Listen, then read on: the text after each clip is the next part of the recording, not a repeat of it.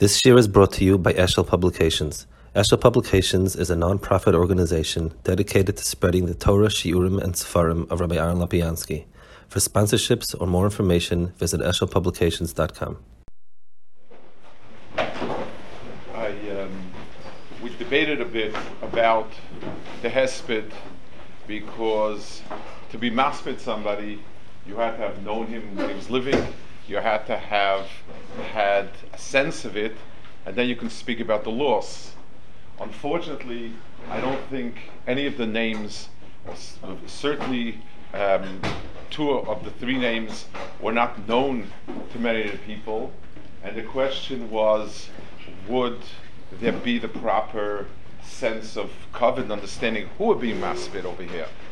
But after a lot of thought, the sense, at least to use the opportunity to understand the cheshivas of Doli Yisrael, to understand the need, if we would ask somebody, when Emetz Hashem you go to Eretz Yisrael, you go to yeshivas, and you be learning, what are you supposed to look for? So we have a lot of different things we look for, but the sense to be around big people, great people. I always say when I came to the Mi Yeshiva, there was the Rosh Yeshivas, there was the Asmada, but more than anything else, I would sit on a bench, and next to me was somebody was an Adam Gadol, and the other side was an Adam Gadol. To have paradigm of Gadlus is something that is worth 1,000 books. It's the Torah Shabbal Peh of the person himself. So at least if it's a chance to at least understand a little bit, touch on some points of three big people that really were not only big in their own right, but they were pillars of each one of an extraordinary community and a tzibur, that they were their pillar, is very important for us. I had some kesher to some degree with some of these, of some of them, and I will try the best to sort of touch on things that we might understand. It will help us understand, first of all, what a big person is, and and also each one of these three was very different, had a different facet of Torah, and understanding a little bit about the extraordinary richness of Torah and how many different facets it hopefully will be the To'elas of today. There's a pasuk in Zechariah, it says, "Va'akchid hashloishes haroyim b'yerach echad." I will destroy the three shepherds in 1 month. The Gemara says that it's Aaron, Moshe, Aaron, and Miriam, except that it's considered like 1 month because Moshe Shokol. But it is an extraordinary confluence that three people, like three giants, were nifta within actually less than a month. One was nifta on Leila Seder, one was the Shvi Shel Pesach, one was the Shchodeshiyah, Alafiyah. So I try to speak a little bit each one, try to understand a drop of the different facets of Torah which are represented, and hopefully it'll help us want to seek out big people and learning from them and having a kesher. The first one, both in age and chronologically in Petira, the first one was Vozner Zatzal, who was nifter on the Leila Seder. He was over 101 years old, and he was in full command until his last moments. He was the posek certainly for the Olam Chassidus, for the Chassidish Olam, he was the eminent posek. For the Litvische world, he was one of the great poskim. He wrote Shevet Alevi. We have 11 volumes of tshuvas, and many of those tshuvas, in any contemporary halacha, his tshuvas have tremendous weight, and in many areas, he's the tshuva that was somachan. They also wrote shiurim from him. He was born in Vienna in 1913. Vienna, for those of you who haven't gotten their world history yet, once upon a time there was something called the Austro-Hungarian Empire, which it stretched across much of Eastern Europe, and the Jews over there were very traditional. We'd call it the Mochsidish, and Vienna was the capital, and it was a center in different times, both for Haskalah and a center for extraordinary Rebbeim and Talmid Chachamim. Vienna was the center of it. He was born there. He learned in yeshivas there, and then his last yeshiva, or the yeshiva that he felt most tied to, was Yeshivas Chachmei Lublin. Yeshivas Chachmei Lublin was Reb Meir Shapiro's yeshiva, the famous Reb Meir Shapiro made Daf Yomi. He felt that in Poland there were no major yeshivas. The yeshivas were all centered for the Lithuanian or White Russia, what we would call today Litvish, Misnagdish world, and he put his life in making a yeshiva that would serve the more Chassidish Olam, a central yeshiva. There were small little Bate Midrashim. That was Yeshivas Chachmei Lublin, and as Katzenstein pointed out, when he came to Bnei Brak, he kept that Masoros and made a Yeshivas Chachmei Lublin. He came to Eretz Yisrael before the war, in the 30s. He was a young man, and he learned by Rav Dushinsky, but his main Rebbe that he did Shemesh by is somebody that nobody knows today, and it's incredible because this person taught halacha to all the Gedolei Yisrael. His name was Polonsky, Reb Shimshon Polonsky, and he was known as the Tepliker Rav. He had come from Ukraine. He was Chassidish, came from big Chassidish Yichus, but he was known as the posek par excellence. And his psak, the Shimush, Reb Elyashiv did Shimush by him, Reb Shlomo Zalman did Shimush by him, Reb Vozner did Shimush by him. Most of the older door of the Eid HaChreidis did Shimush by him. Tepliker Rav was the one who taught Hayrah to all Gedolei Yisrael. It's incredible. Nobody knows him. There's a small street in for those who've been at Yisrael, Ashmua Hanavi Street, where Torres Moshe used to be, the little alley going up to Torres Moshe is called Rehov Polonsky, and that's who it's named after. Tepliker Rav of Yerushalayim, he was named in the 20s. He was nifter late. He was nifter in 48. He came in 20s. He was nifter in 48, and he was the Meir Ra that gave over the Messiah's Ra from Europe to there. He was an incredible. He lived in the basement underneath Beis Shol Shtivlach. His weight and psak and shimush and ma'aser. He was the one that gave shimush to everybody. You can't. There's not a posik in Eretz Yisrael between Reb Elyashiv, Shlomo Zalman, Reb Vozner, and a few others. They were all his talmidim. He got shimush by him. He then was offered a rabbanis in Bnei Brak, and he became the Rav of Zichron Meir. Zichron Meir was, in Bnei Brak, it wasn't as Haredi. This was the most Haredi area, and he was asked to become Rav over there at the behest of many Gdolim. They recognized him. He became Rav over there, and that's what he stayed as Rav until he was Nifter. He opened up Yeshivas Chachmei Lublin, and he also had a Bezdin and a Beis Hora, and that became, certainly by the Chassidim, that became the preeminent Bezdin, Beis Hora, and Psak, and so on. My own personal kesha, I heard Reb Shmuel Vozner once speak. He was maspid, my wife's grandmother, the Rebbe Greineman, Allah Shalom, and more than that, my personal paisik and Rav of the family was somebody called Rav Moshe Halberstam Zechariah Livracha, who was a Talmud Muvak of Rav Vozner. And Rav Moshe Halberstam I was very close to. He carried over much of that Mesoros. And I want to speak a few minutes about what that Mesoros is. So Rav Vozner was the paisik for the Chassidish world, and more than the paisik, he trained all the paiskim and Meir Ra, the big ones for the Eid HaChreidis and for others. He was the one that they did Shemesh by. There was Reb Meir Brandstoff, there was Reb Moshe Halberstam, many others. He was the paisik that big people did Shemesh by. What is it about the demus of that Rav? So let me try to define it. Two areas. One is when a person learns in yeshivas on what we call the yeshiva shederech halimud, a kasha is a kasha, a raya is a raya. You have a very clear sense of something is right, something is wrong, something is not clear. It's almost like Havdalah of Havdalah, like a textbook. Whatever questions they ask in the test section, there's a very clear answer in the answer section, and you either got it right or you got it wrong. When you come to the world of psak, it's very, very difficult because most things practically don't fit into a clear case. You need to use judgment. You need to understand the reality of the chayfetz.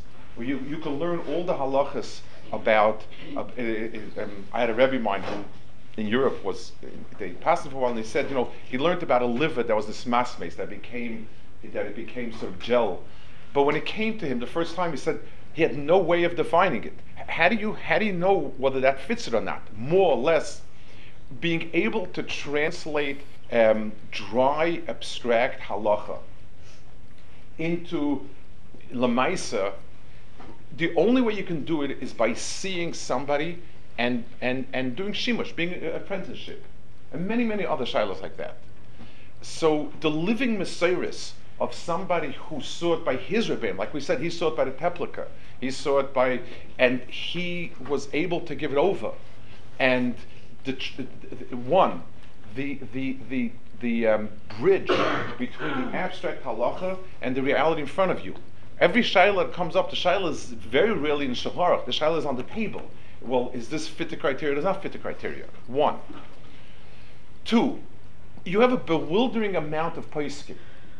The Gemara has klolim. Rav and Shmuel, the halachas like Shmuel Amamis, the halachas like Rav Nisurim. What do you do when you're Papa Shulchan and there's a big machlokes and they're not even being cholek at one point? Different shitas. How do you weigh all of the shitas and carry through a psak? That's very, very difficult to do.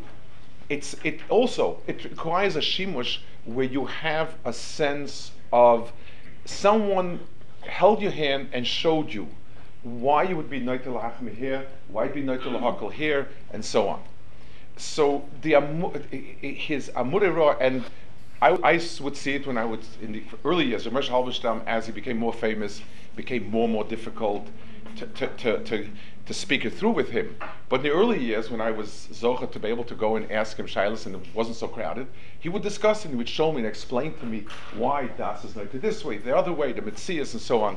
An incredible connection of being able to bring the halacha down lemaisa, how to weigh the shitas in the poskim, and how to bring it lemaisa. There's one more area, and I want. It's something that we have a hard time translating it to today's reality. The musig of a kehillah and a rav exist in Europe, everywhere almost. In America, because everything converged on New York, and it became a big jungle of a lot of different mishmash of kehillas, half kehillas, non-kehillas, and so on, the whole sense of a kehillah and a rav was destroyed.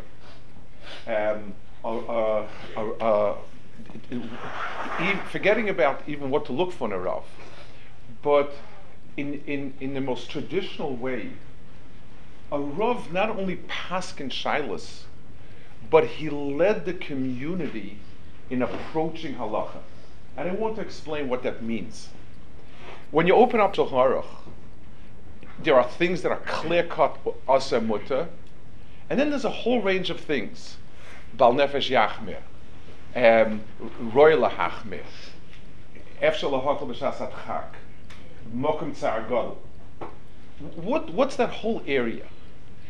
The area is, there's avodas Hashem, and a person goes from madrega to madrega, and there are areas, depending on the weight of the poskim and so on, that you either need to move forward. Lamashal, you look at a tzibur, and you say, the tzibur is holding by madrega, where they need to take the next step forward and be makbid on this, that, or the other. Or, if the tzibur will have a heter for this, people will be mezalzan halacha, and they will cut every corner available.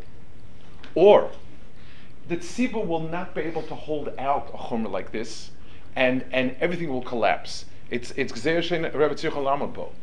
It requires one eye on where we want to go to, and one eye on where the tzibur is. It requires leadership.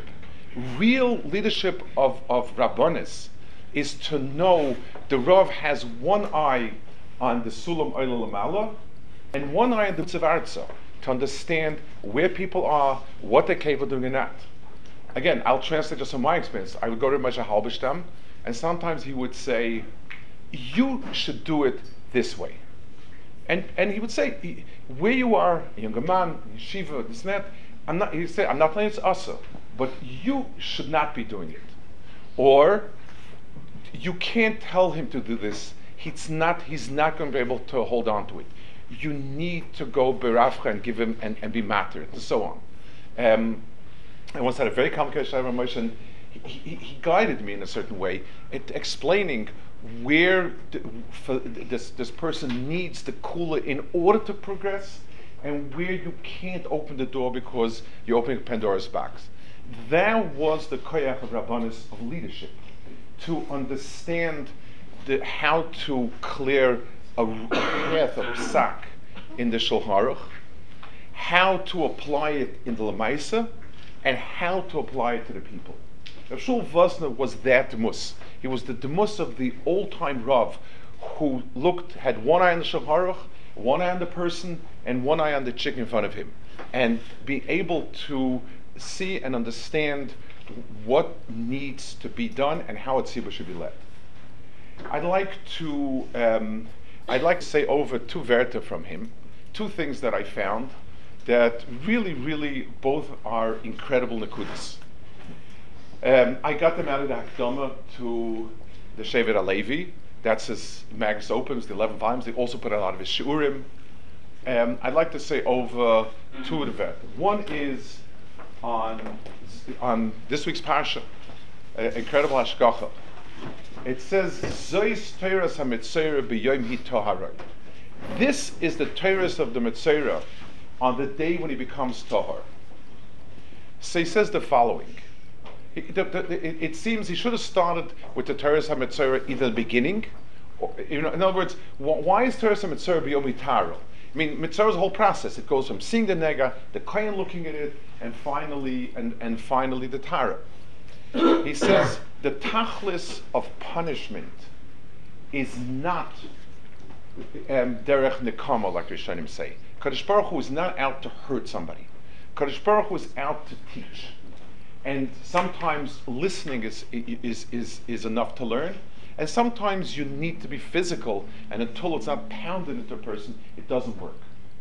But he says when a person is crushed under Yisurim, and a person is going through a difficult situation, he doesn't even have the presence of mind to learn. He says the Metzora is somebody who rejected society, only saw the bad in everybody, and the Torah, the Kadosh Baruch Hu tosses him out so that he has time to live in the misery of being alone. And when he's ready to go back and look at society with Ayin Toiv, he's ready for his Tara. He says it's a long process. Taras Metzora takes a few steps. But the glimmer of hope starts when he's able to be Metaher. He says that's the point at which he's able to start internalizing and thinking about what he went through. Zois Teiras HaMetzora b'yom hitoharoi. When he starts the process forward to Tara, when he's at his Yisurim, now's the time to start and think about it. He writes about gone through all the difficult Kufas Kayasrol. Now we need to sit down and begin to internalize what it is. That's one word I want to say over. It's on this week's parsha, and very fitting, very powerful insight. A second word. This deals with psak. It says like this. It says that the Yerushalmi has the tefillah of Nechunya ben Akana. Yirotzen fanecha Hashem lekay v'kavosai shlei aktik neged chaverei lechaverei yakpidu negdi. So when he's going to this medrash, he says, Yirotzen that I shouldn't be upset at other people shouldn't be upset with me. We shouldn't be mitar the tome and be mitame the Torah. We shouldn't mess up our psak. And it says over here, and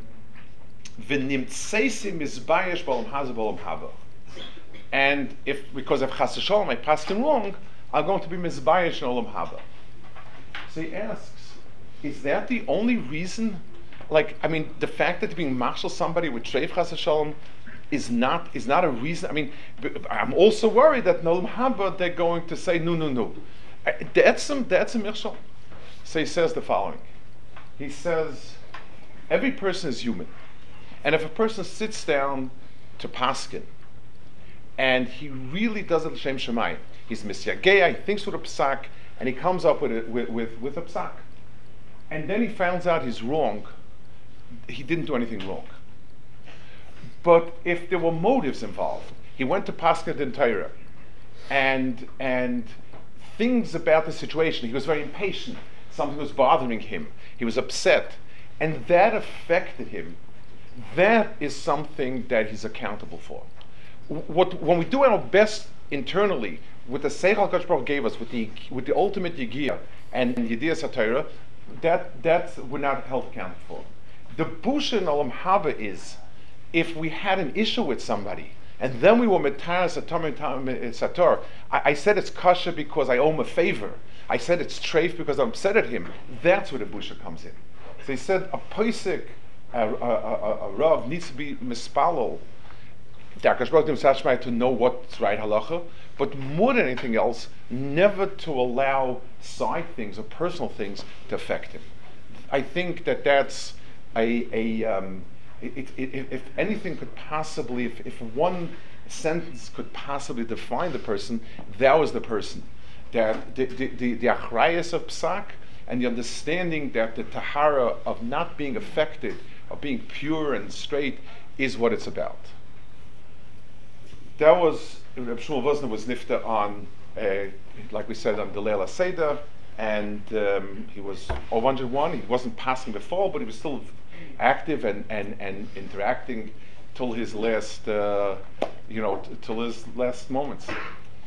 The next one I want to speak about, and again, it's chronologically in order, both in terms of ptira and birth. It's somebody who was my wife's uncle. He was the grandfather of Rabbi Greineman, and he was a person who, again, I'm sure almost nobody heard over here, and yet he was one of the big kochos and big Gdolim Eretz Yisrael who did a tremendous amount, had a tzibur that was kula dovuk in him, of Gdol Olam, and was one of the great forces for carrying on another Messiah. Reb Chaim Greineman was his father married a sister Chazon Ish. His father was Reb Shmuel Greineman. He married the Chazon Ish's sister, the Rabbanis Tzivya Alei Shalom. She was they actually were the foster home for Rabbi Einema, Zechariah Bracha. When Rabbi Einema, as a young boy of 8-9 years old, came to yeshiva to learn MTJ, he stayed with them. And he was the one, Reb Shmuel Greineman, who got him to yeshiva, and very interesting connection. The Chazon Ish, she was very close to Chazon Ish. His sister was very close to him, and the Chazon Ish himself did not have children, and her children were the closest. In many ways, the Chazon Ish looked at them as children. The Reb Chaim was, of the children, he was the one that was closest to Chazon Ish. Chazon Ish adored him like a child. The Chazon Ish gave him whatever he could give him. He himself was born in approximately 1926 in Vilna. He came to Eretz Yisrael when he was 9 years old. The whole family moved to Eretz Yisrael. Chazon Ish had come a little earlier. They moved. He didn't see his own father or mother. They moved to America within a few years they moved to America.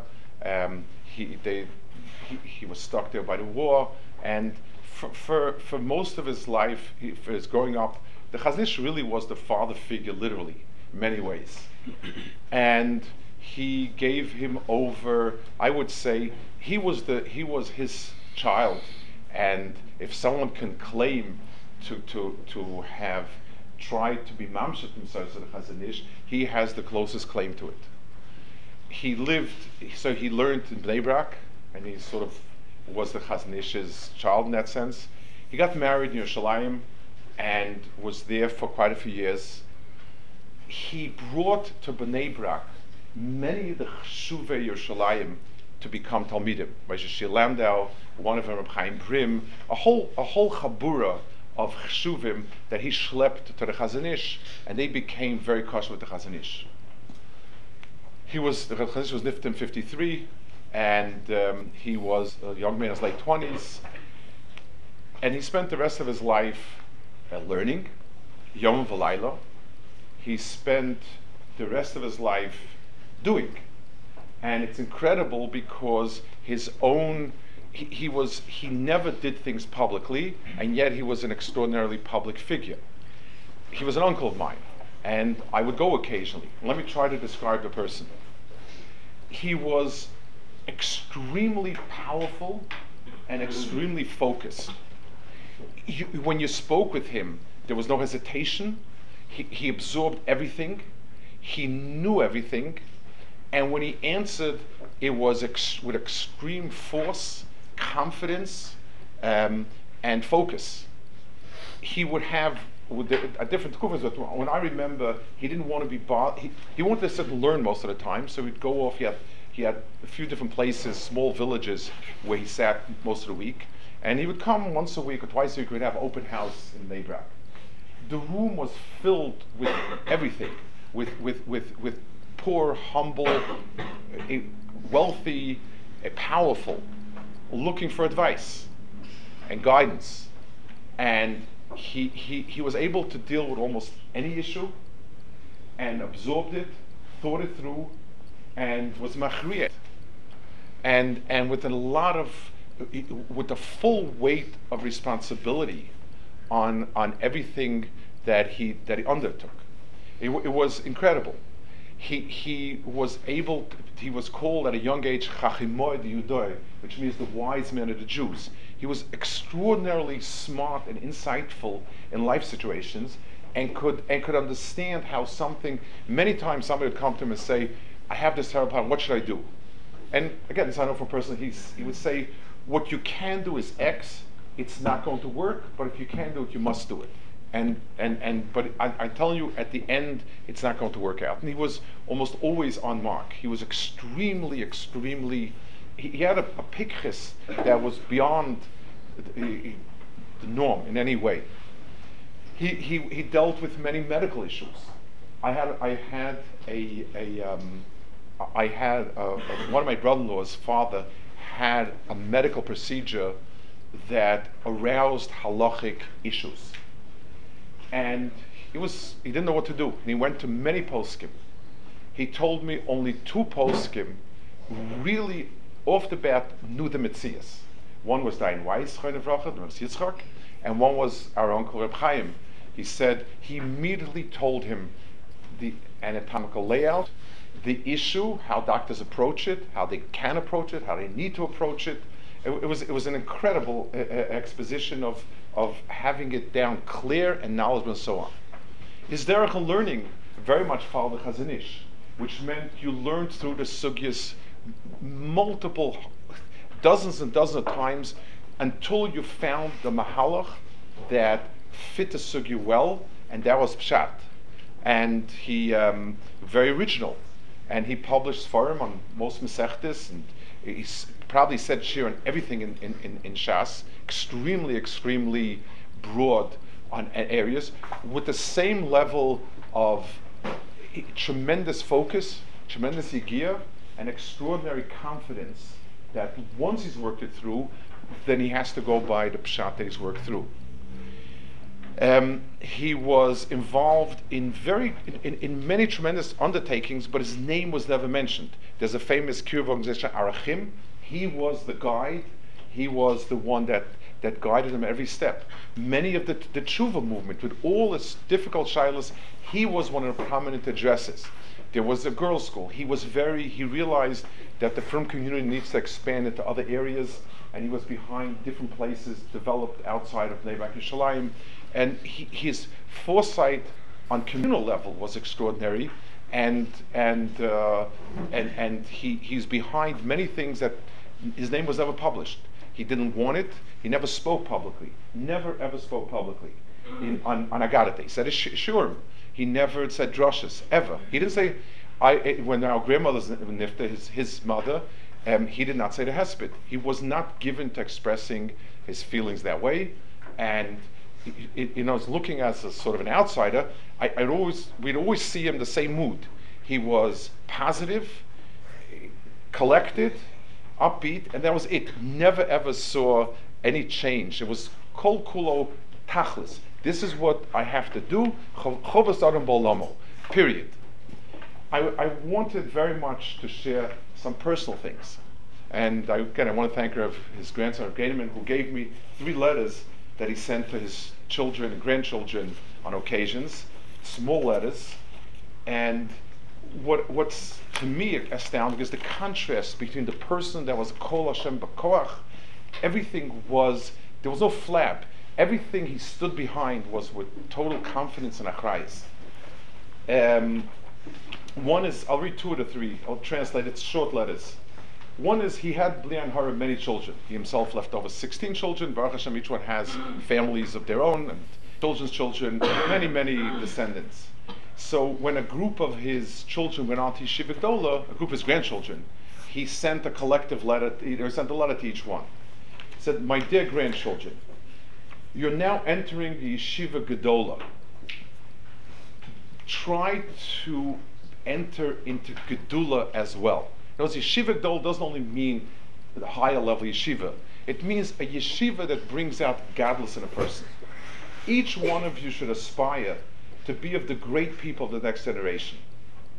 Each one should determine for himself that there's nothing in the world except for the sugyas of the Gemara of Abai and Rava, which is the case. And that's extraordinary. Here was a person who everything, 360 degrees of human activity in life, went through his portals. He saw everything, heard everything, knew everything, and this statement was also a definitive statement he could make about his life. There is nothing but Babakama, Babatzia, Babasa, Zroyim, Tahiris, Kachim, and so on.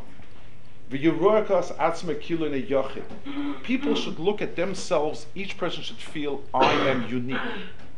And they should therefore they should increase their smud and davening. In other words, when you walk into a big tzibur and everybody's learning davening, so I'm at start with a pruta. In other words, I give my pruta and I'm part of the tzibur. Look at yourself as an individual and daven and learn as if you're the only person, and don't get involved in anything else. And you'll feel aliyah every day. Accept my brachas and tefillas that you become our crown, and Shem Shemayim should become Mekudesh through you, that people should be drawn to be Mis'ar Shem Shemayim Ayetchem. That's what he wrote in Tafshin Ayin Aleph, Motzi Yom Kippur, Motzi Shabbos Kodesh as a bracha before Elul to his grandchildren. One more thing I'll read is a letter that he added an addendum to his own will, which he wrote when he turned, he added this addendum when he turned 80, and he was nifta 9 years later. It was about 89 or so. He was born 26, and here's the letter. I'm adding something today because I became 80. Bechasta v'rachma v'yisparach. Kadosh Baruch Hu's rachma chasadim, I became 80 today. I feel that everything I ever merited, and that you merited, he's speaking to his children, is in the schus of the Chazon Ish, Moranzal. That he was the Moser HaTorah of our generation. The Mesiras HaTorah, the Hemshech of Torah was our generation. Vilmolehu chas v'sholom nishtaka Torah. And if not for him, Torah would have become forgotten. Chazon Ish, there were areas of Torah that had no Hemshech. Zroyim, nobody had a field. Zroyim had become disconnected for who knows how long. And many in Yonim. V'huli ke'av v'ke'ema k'rav. He was a father and a mother and a rebbe. I want to stop a second. When I came here 20 years ago to yeshiva, I spoke to him a lot. There were a lot of issues with traveling and leaving my family behind, moving my family, and so on. They were not simple issues. And also general advice. And he told me every bacher today needs, your role is to be a father, a mother, a rebbe, and a friend. And he says the Chazdish was a father and a mother and a rebbe. And even though sometimes I don't pass like him, well, that's why Torah is. We need to remember that the Chaznish, yes, Halacha requires me that when I bring rayas and a machriya with all the gear differently to pass like that. But I need to bear in mind he's the big one and I'm the small one. And then he says, Ubama kadem lemiyik demani hatoiva meitim shal toivis tachas ros v'kol brachim tolim. What can I offer to HaKadosh Baruch who gave me all the good that I did not return? Yehesh me'rabba v'varach lo maya, may his name be me'rabba. V'yirotzen she'tareni mechatoim avoyne avshoyed, and yirotzen that he should cleanse me of my averis. V'zakein lo mehaba. And you, he says, my children, you should be dovek in Torah all your life, because everything else is nonsense, as you've seen already. And I'm asking you once again to be mispal for me, and to learn Torah for my neshama. And just like I did for you as a father, I cared for you as a father to children, now I would like you to care for me, and to do kibbut ava'im by doing things le'ilun nishmasi, b'yashan tamash Torah. There's one more note over here that I feel compelled. He asked his children to learn for him, and he says, I'm begging you, anyone whose family or who feels close to me, to please learn, and I'm not just asking, make believe I'm begging. And then it says over here, he added some things Baal Peh. He says, tell each and every one of the children, and he says that I want that right after Petira to start learning Mishnayos for me and so on. And then the person adds a note. He said it sobbing with tremendous amount of feeling, and he said, don't look at it as if it's a request to add pieces of Olam Haba, of Gan Eden. Look at it as a request to save me from Gehenna. That was to me, this was an incredible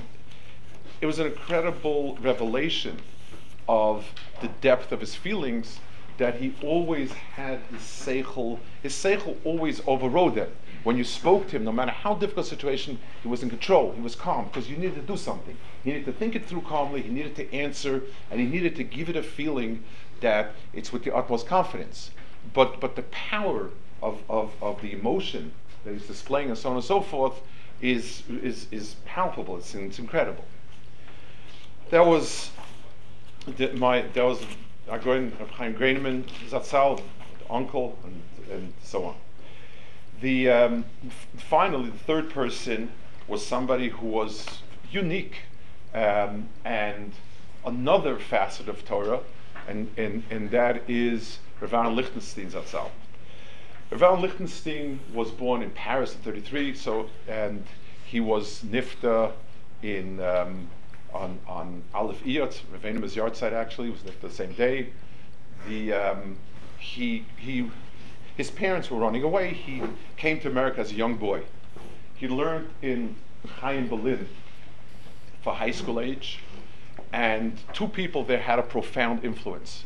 Rav Hutner had a profound influence on him, and he referred to him throughout his life as Merav Rebbe, and was very, very, he pointed him out as one of his pillars of his personality.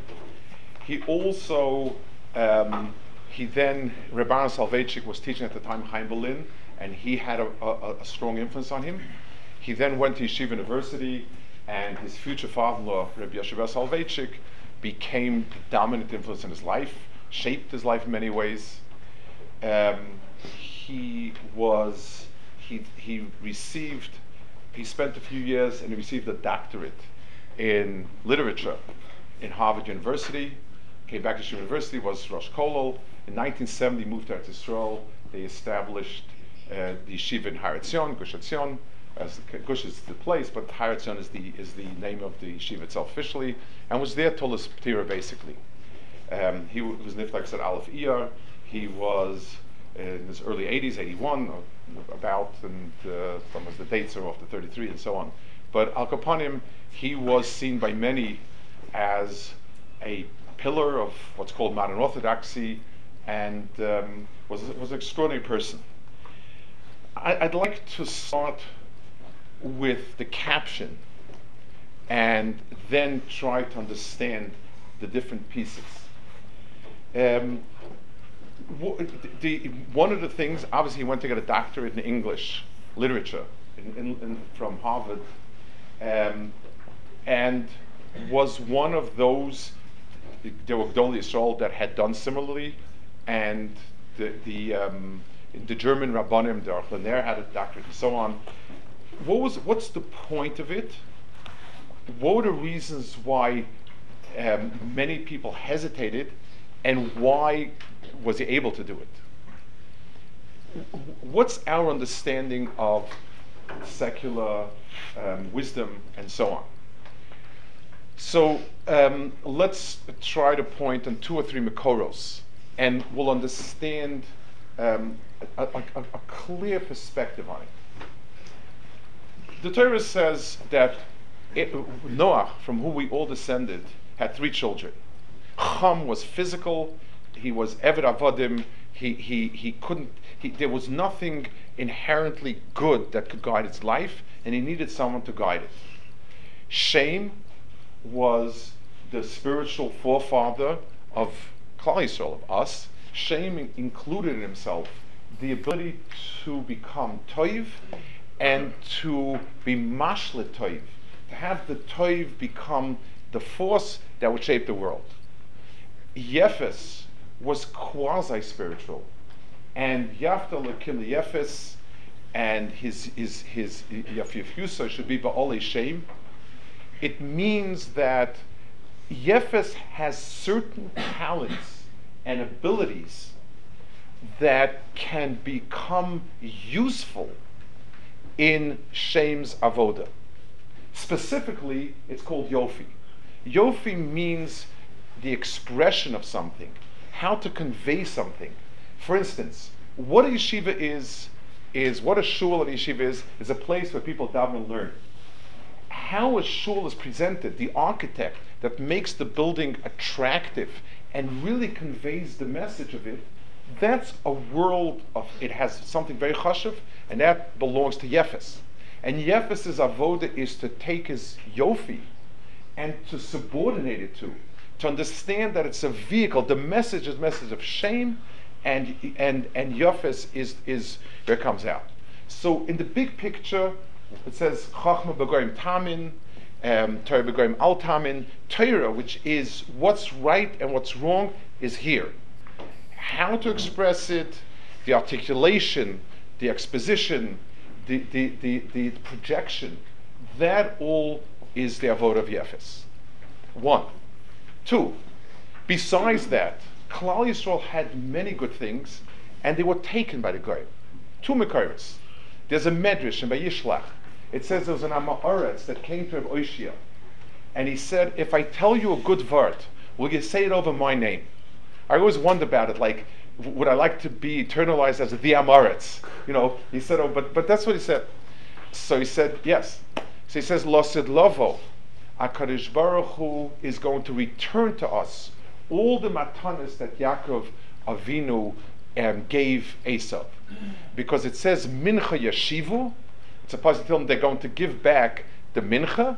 It doesn't say Yaviu, they'll bring, but they give it back. Now, everybody understands that we're not looking for the Yemaisa Mashiach, that all the lamb chops, the lambs and the goats and the camels should come back and this and that. That's not what the mincha, that's not what we're talking about. Whatever it is, Yaakov Avinu, everything that he touched was kodesh. And when he gave that to Esav, it meant he let go of some of the kedusha, and it disappeared into Esav's safe, into his bank deposit. And he needed, Losid Lovo, we're waiting for that. Not one drop of kedusha should get lost. Whatever good there is there, we should get back.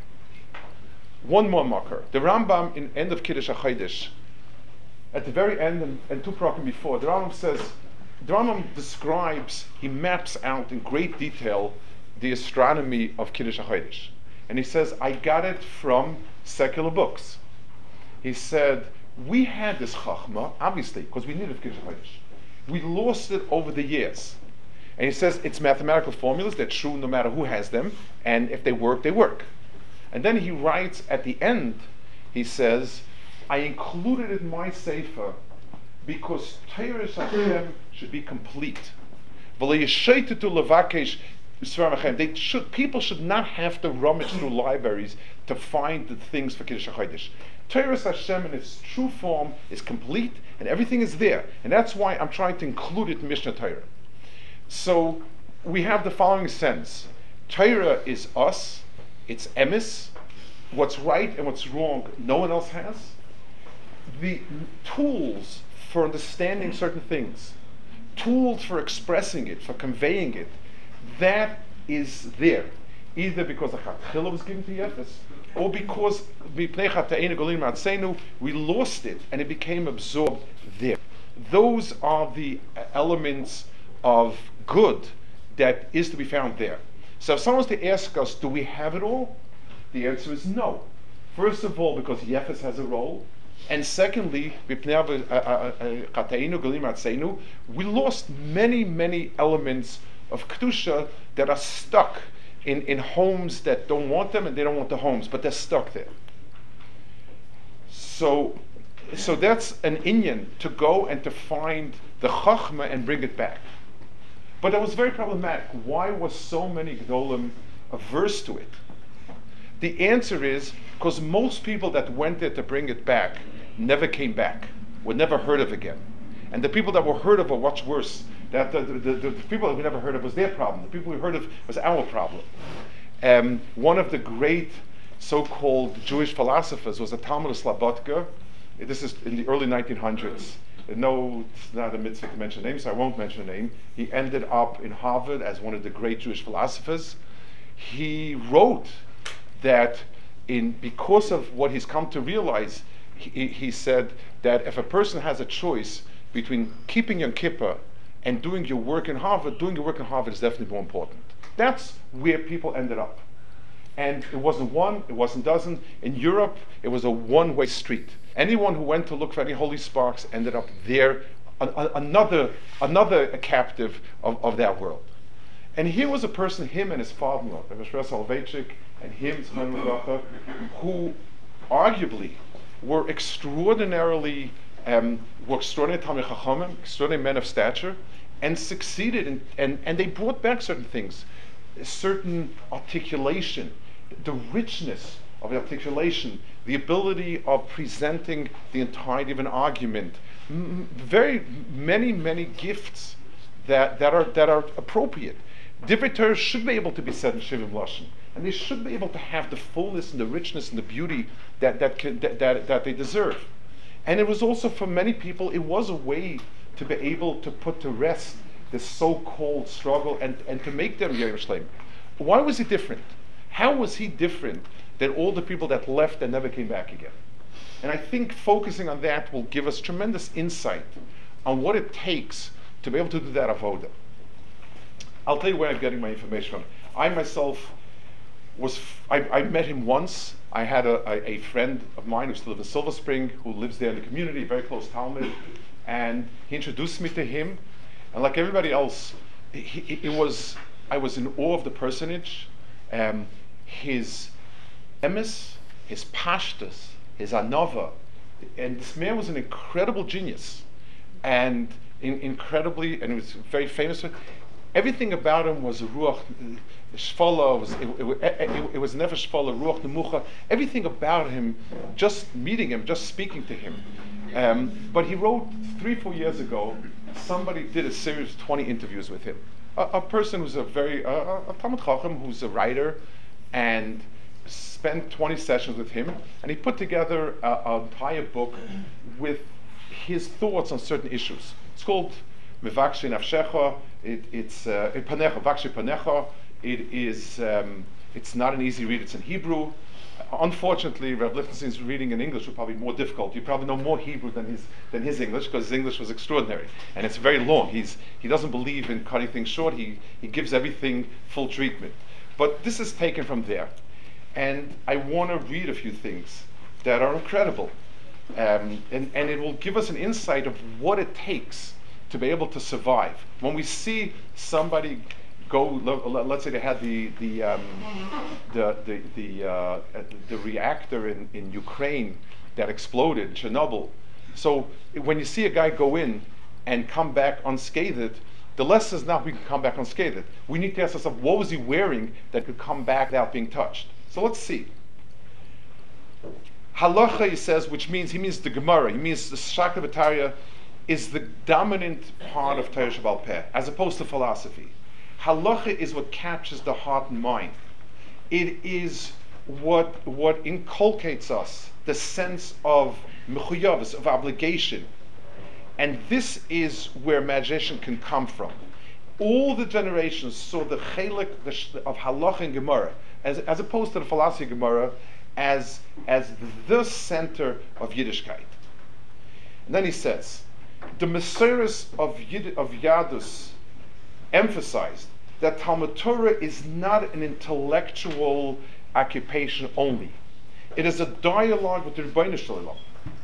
This statement is the basis for the Olam HaYeshivas, and this is the basis for any Ben Torah's serious Ben Torah's existence.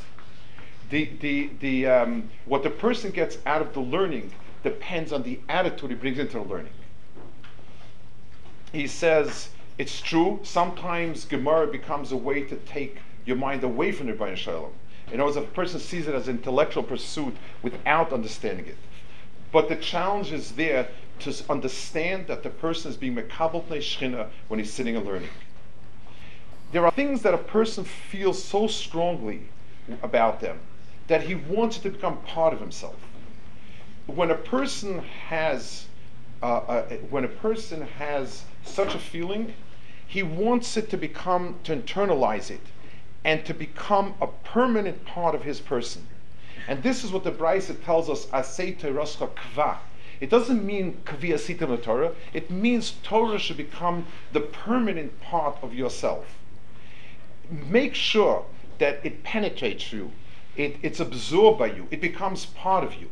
He says this will have many, many effects on how you learn. He says if you're listening to a symphony, if you want it to be part of you, you're listening to it one way. And if it's background music while you're doing something else, you're listening to it very, very differently. There is a cycle between Yiras Shamayim and Dveikus and Torah. The more one becomes stronger, the other one becomes stronger. In other words, Yiras Shamayim should be pushing the learning should be pushing Yiras Shamayim. And when the more a person learns Torah, because he sees it, that HaKadosh Baruch Hu gave it to him as his Torah, his kesher to Torah will become very, very influenced and impacted, and will impact his Keter Rebbeinu Shalom. So the first thing is the hasmada of his incredible hasmada.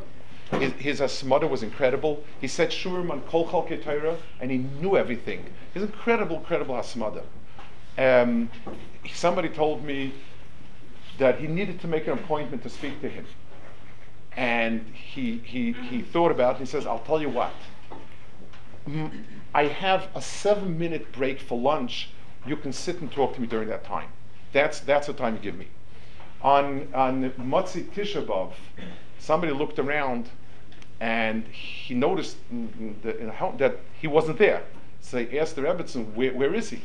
He said, we abstain from 2 things on Tisha B'Av, from eating and from learning. Everybody runs to grab the first bite of what he's missing. In other words, after a day of not learning, he felt he needed to run and to learn first. That's the first hunger. And then he'll come back and take the second bite. That was his. So the first thing is a hasmada in Torah, and an incredible attitude that when a person is learning the havayas avaya v'rava, shlichus. When a person is learning shlichus, a person is learning what did HaKadosh Baruch Hu obligate me? When I have somebody do something for me, is that I did it or not? HaKadosh Baruch Hu said, I need to be by the chametz. When I send somebody, when is that considered me? And why is that considered me? HaKadosh Baruch Hu extended my abilities to someone else. That's one part of the equation. A second part, and this comes across more than anything else in the general sense of the book, was his another. Most people, the more they become quote unquote intellectual, the more haughty they become. That's the because wow, I know so much, and I throw around names and ideas, and there seems to be a perfect correlation between being a snob and studying. His another was incredible. I want to quote his father-in-law, Rav Soloveitchik. He wrote a book called Ish Emunah, Lonely Man of Faith, and he makes an extraordinary statement there that explains the difference between Chachma Yisrael, who are Oisik in Chachma, and Chachma Yisrael. He says the man of faith and the man of science are in opposition, and they can never be the same person.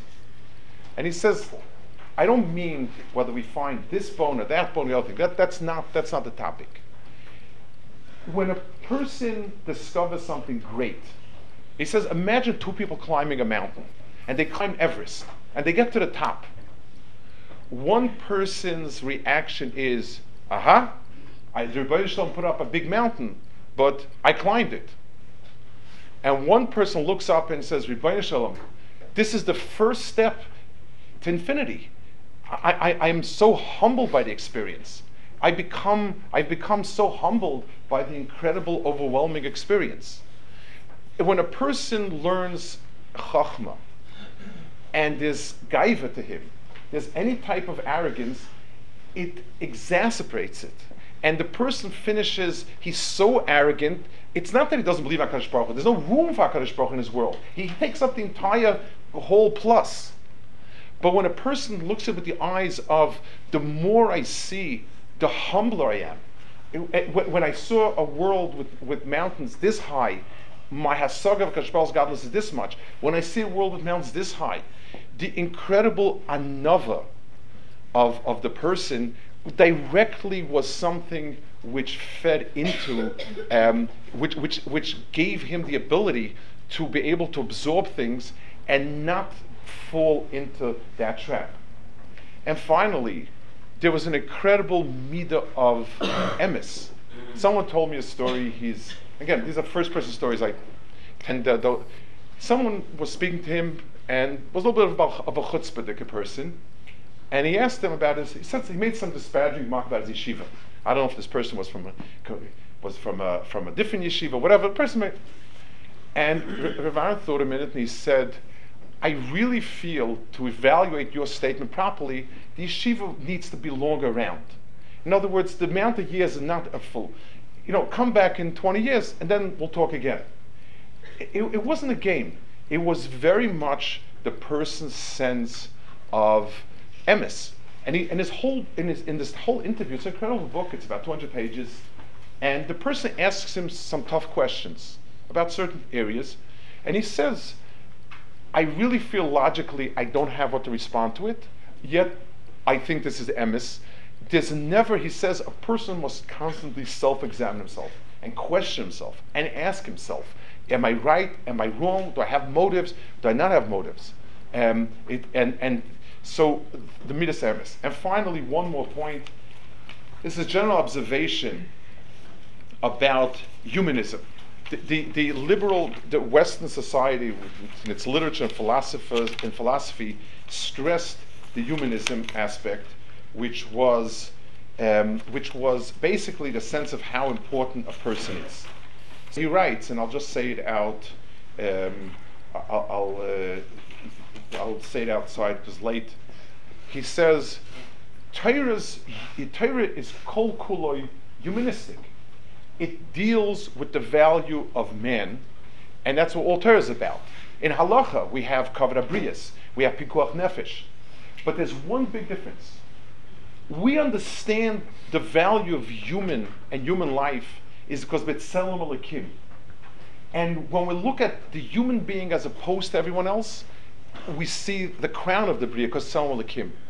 But when the person turns to HaKadosh Baruch Hu, he sees his aphisius, he sees his own nothingness. He said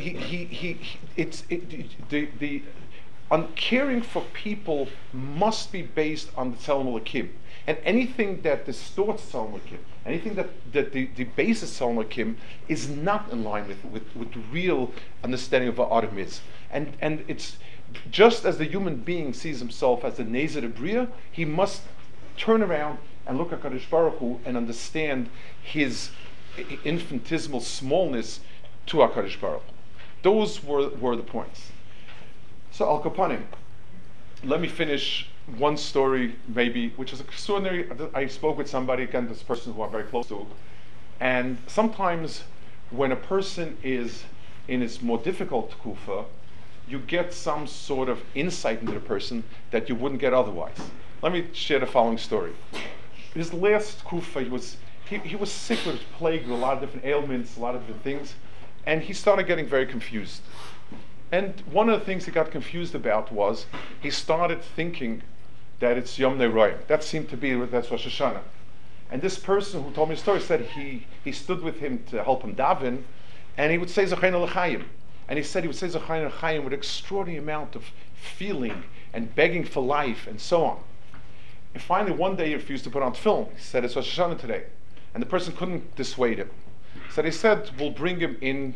So his wife, she's a strong person, she'll set him straight. Took him home, and his wife said, it's not Rosh Hashanah today, it's Monday, whatever it is. So Iran told her, and this is a person who, he says, chronologically you're right, but existentially I'm right. In other words, a person is a Yom Adin. Yes, HaKadosh Baruch Hu gave a calendar. This is the depths of a person whose conscious mind is gone, but lives with the feeling, his innermost feeling is that existentially, it's always a Yom Adin, and the Yom Adin is coming, and that's what we're going for. So it's another incredible facet.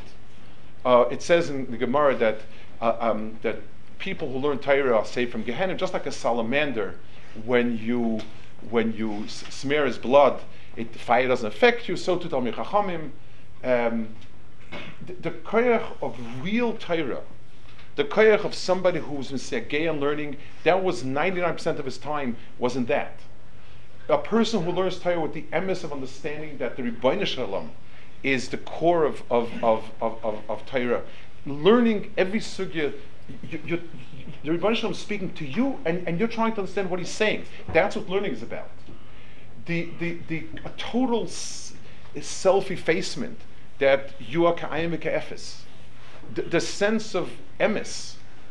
Those are somebody who knows kol ha'Torah kula and is misageya be'emes and has no sense of self and is totally open for self-criticism and constantly, and that's the theme that runs through that interview. A person needs always to question himself: am I right or not? When you have those, yes, somebody was able to go in there, and one of the professors, this I again heard the same person, when he was in Harvard, one of his professors was talking to another one, and says, this boy over here is very peculiar. He's like from the 1700s. So, yes, if you go in with the understanding, living completely with this type of sharpness, of being totally in Torah, totally with emes. So a person like that can come in and take out things. I'll go put him. I want to finish up with a thought. When we speak a lot of times Tisha B'Av, Arzei Levana, and we speak about a gadol that passed away in Europe and during the war years or so on, I'm always struck by the fact that Arzei Levana means the cedars of Lebanon. Lebanon is a forest.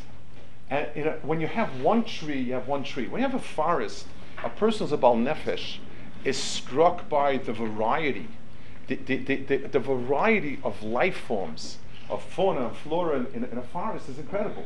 And the more a person is able to pick out this plant, this tree, this squirrel, this animal, this thing, that thing, the other thing, it helps open up your eyes and your heart. Klal Yisrael is a 0.00 something of the world, of which Shomer Torah mitzvahs are a smaller percentage, of which Lomdei Torah Befal are even a smaller percentage. And 3 giants passed away, and each one was a world. We spoke about 3 people that the only thing they share in common in many ways is they were part of the world of Torah. Each one has its own tzibur. Each one had certain axioms, I would say, that the others, what they might have been strange to the other ones, and yet each one expressed and exemplified extraordinary inyanim. It's something that one of the reasons we're fortunate that we don't have a room for a library and we have so many Sfarim around. We don't have a lot of Sfarim. We have a lot of different Sfarim. Torah is rich not only in quantity, but look at how many facets. It's like a diamond with an incredible amount of facets. There's so many different. Gadlus is not one thing. Gadlus comes in many. Each facet of Torah has its own Gadlus. Having a chance to be misbeinen on 3 people, yes, they had long lives. Even Reb Aaron, who was the youngest, was 80, 81 when he was nifta. Reb Chaim was 90ish, 89. Reb Vozner 1. It's a loss, a tremendous loss, because you can't replace 100 years of Gadlus. It adds up. But at least to understand that there's so many facets of Torah that we can become big in, that Klal Yisrael has incredible riches, to understand who we are and what the Torah produced, how many different types of Gadlus came out of Torah, is something we're misbeinen on. And if at least if we're misbeinen and understand the different buyas, the different personalities, hopefully, we will strive to have some kesher with Gadlus. We'll understand what it means to have a Gadol that I can appreciate his unique qualities on a personal way. And Be'ez Hashem, we can bring out those nekudas of Gadlus that are latent with each and every one of us. Yezichem Baruch.